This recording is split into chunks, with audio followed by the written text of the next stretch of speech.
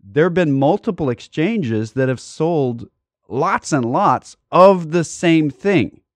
So that whole concept about non-fungible, not replaceable, if you have two identical copies of it at different exchanges that each got sold, that is like breaking the definition of NFT, but that's where it is. The NFT market is completely unregulated, and to give you the very most basic but very easy to understand concept of what it is that they're doing is they're selling the ownership of stars.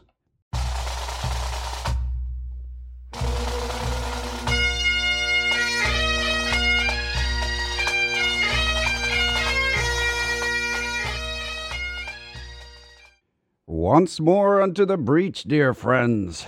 Else fill up the wall with our English dead. Good morning, ladies and gentlemen, boys and girls, and welcome to another exciting episode of The Personal Wealth Coach, starring Jeff and Jake McClure.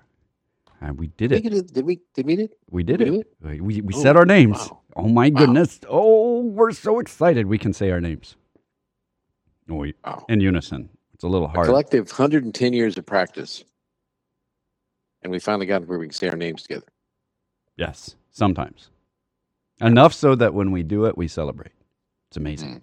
Right. So we are the Personal Wealth Coach. Not only do we try to be in sync with our voices, with often failure being the outcome, but sometimes success, we also offer views, opinions, facts on the economy, on finance, all that good stuff. But before we get started on that, we have some disclosures that we need to do.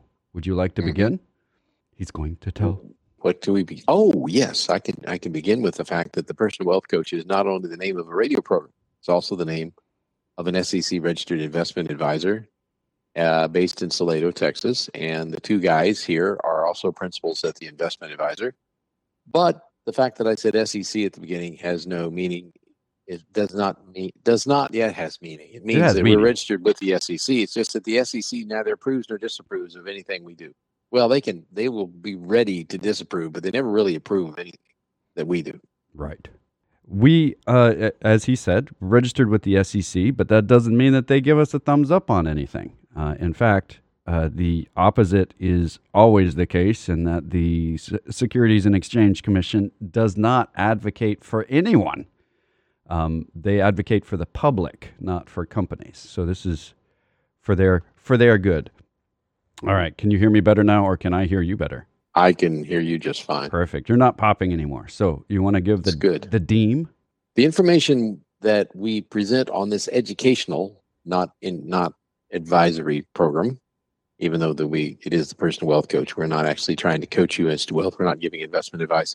We're giving education. Information we give. Right. The educational information that we provide on this radio program has been obtained from sources we deem to be reliable, but we make no warranty or guarantee as to the completeness or accuracy of said information. There you go. Now you have been very thoroughly legalistic. We're not guaranteeing anything. We're not warranting anything, but we're going to say it anyway. we could say investment values may be higher or lower when purchased and sold. Or sold. Or even if they're not purchased and sold. Right. Yeah. Maybe. No. Will be. They will be different. If it's an investment, it will be. Yeah. All right. And let's see. We've got another one. We don't pay for this radio program. We're not paid to do the radio program. We do advertise on the radio station for the program, but so does the radio station. So we're in partnership in advertising it, but we don't pay for it. We've been doing this for a long time. We've been Elder Baldy. Is that more respectful? Is responsible for having started this radio program back in 1996, which some of the listeners weren't born yet. May I touch on a subject? That subject that I want to talk about is NFTs. NFTs, non-fungible tokens. First off, let's define the word fungible. Fungible means replaceable. So if it's non-replaceable, irreplaceable tokens is really the translation of what that is. It's like a unique token. Well, what is it? Generally, it's a piece of artwork that somebody made on the internet at some point. A picture of a cat in a meme with some words around it. And I think most of the people listening to this program have heard of people making money in NFTs or selling NFTs or buying NFTs.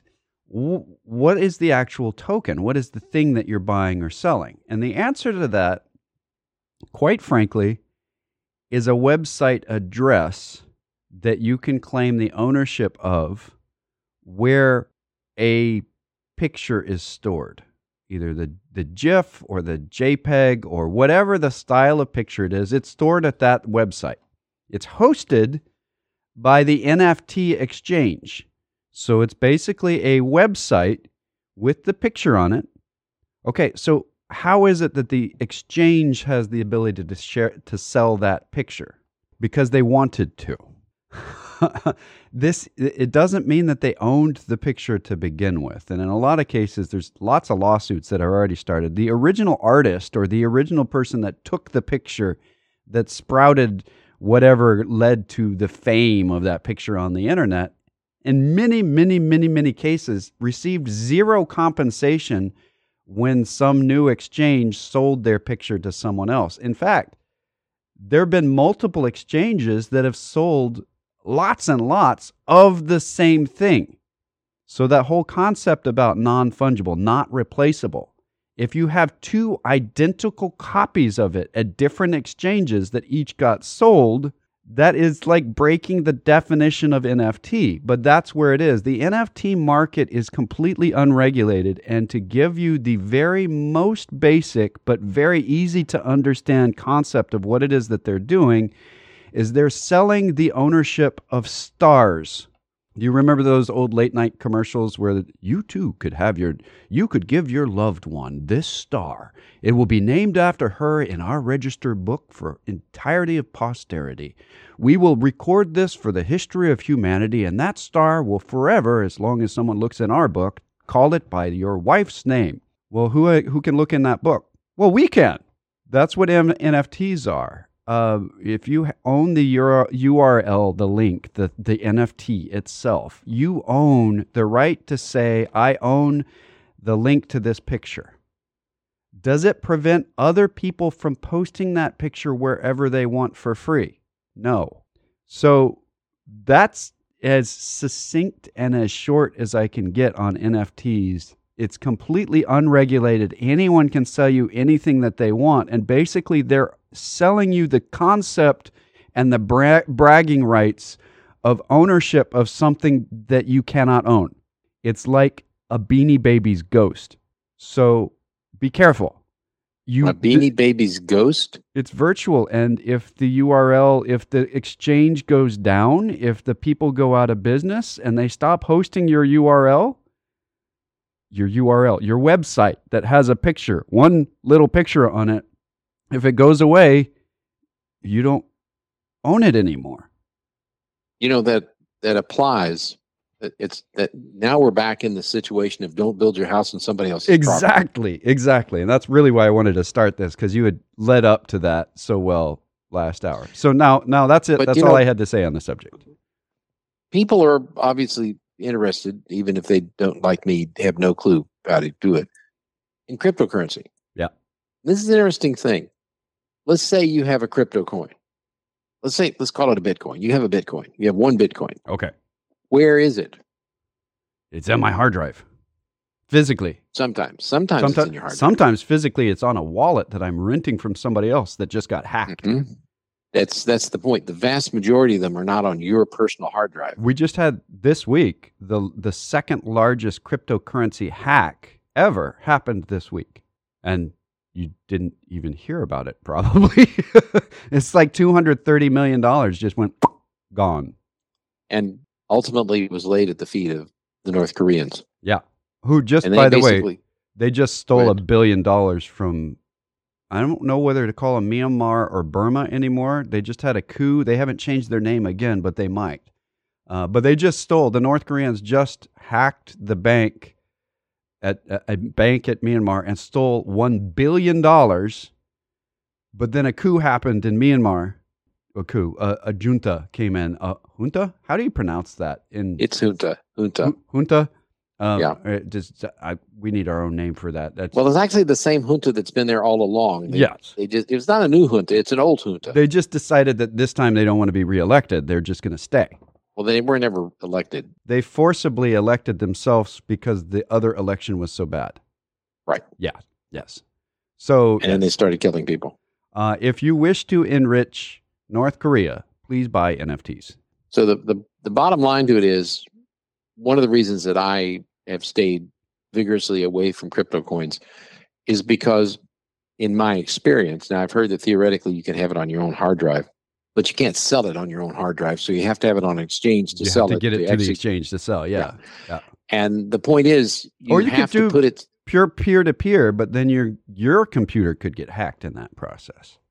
The bottom line to it is, you're building your house on somebody else's property, and if somebody steals or takes the property or seizes it or whatever, it's gone. Well, they've been doing this in Scotland for a long time. Most of the houses in northern Scotland are built on somebody else's property. So, I mean, but there is a law on the books protecting the value of that house. Yes. Yeah. The property owner can't get rid of the property if you've got a house on it. Right. And at least you get to retain the ownership of the house. Now, that's true if you put money in the bank too. Obviously, your house is on somebody else's property. The difference is the property at the bank is insured by the FDIC, and there's highly regulated, and it basically the bank can't steal your money and go wandering off into space like they one time did. Or if they do, there are consequences in insurance to protect your assets, which is why we always say don't put more than the insurance coverage in the bank.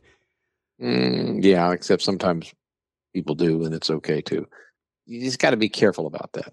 Yeah. Anyway, all right, sounds good. We're about out of time for this week. If you enjoyed this presentation, or if you hated it, we have the ability for you to talk to us. We also give fiduciary investment advice as a firm, off the air, obviously.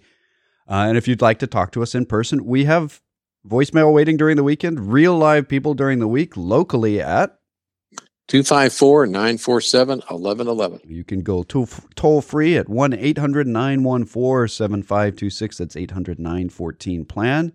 You can go to our webpage, thepersonalwealthcoach.com or tpwc.com, where you can sign up for our newsletter, read our newsletter, listen to radio programs going back lots of years. You can go anywhere for our podcast, anywhere that provides podcasts anyway.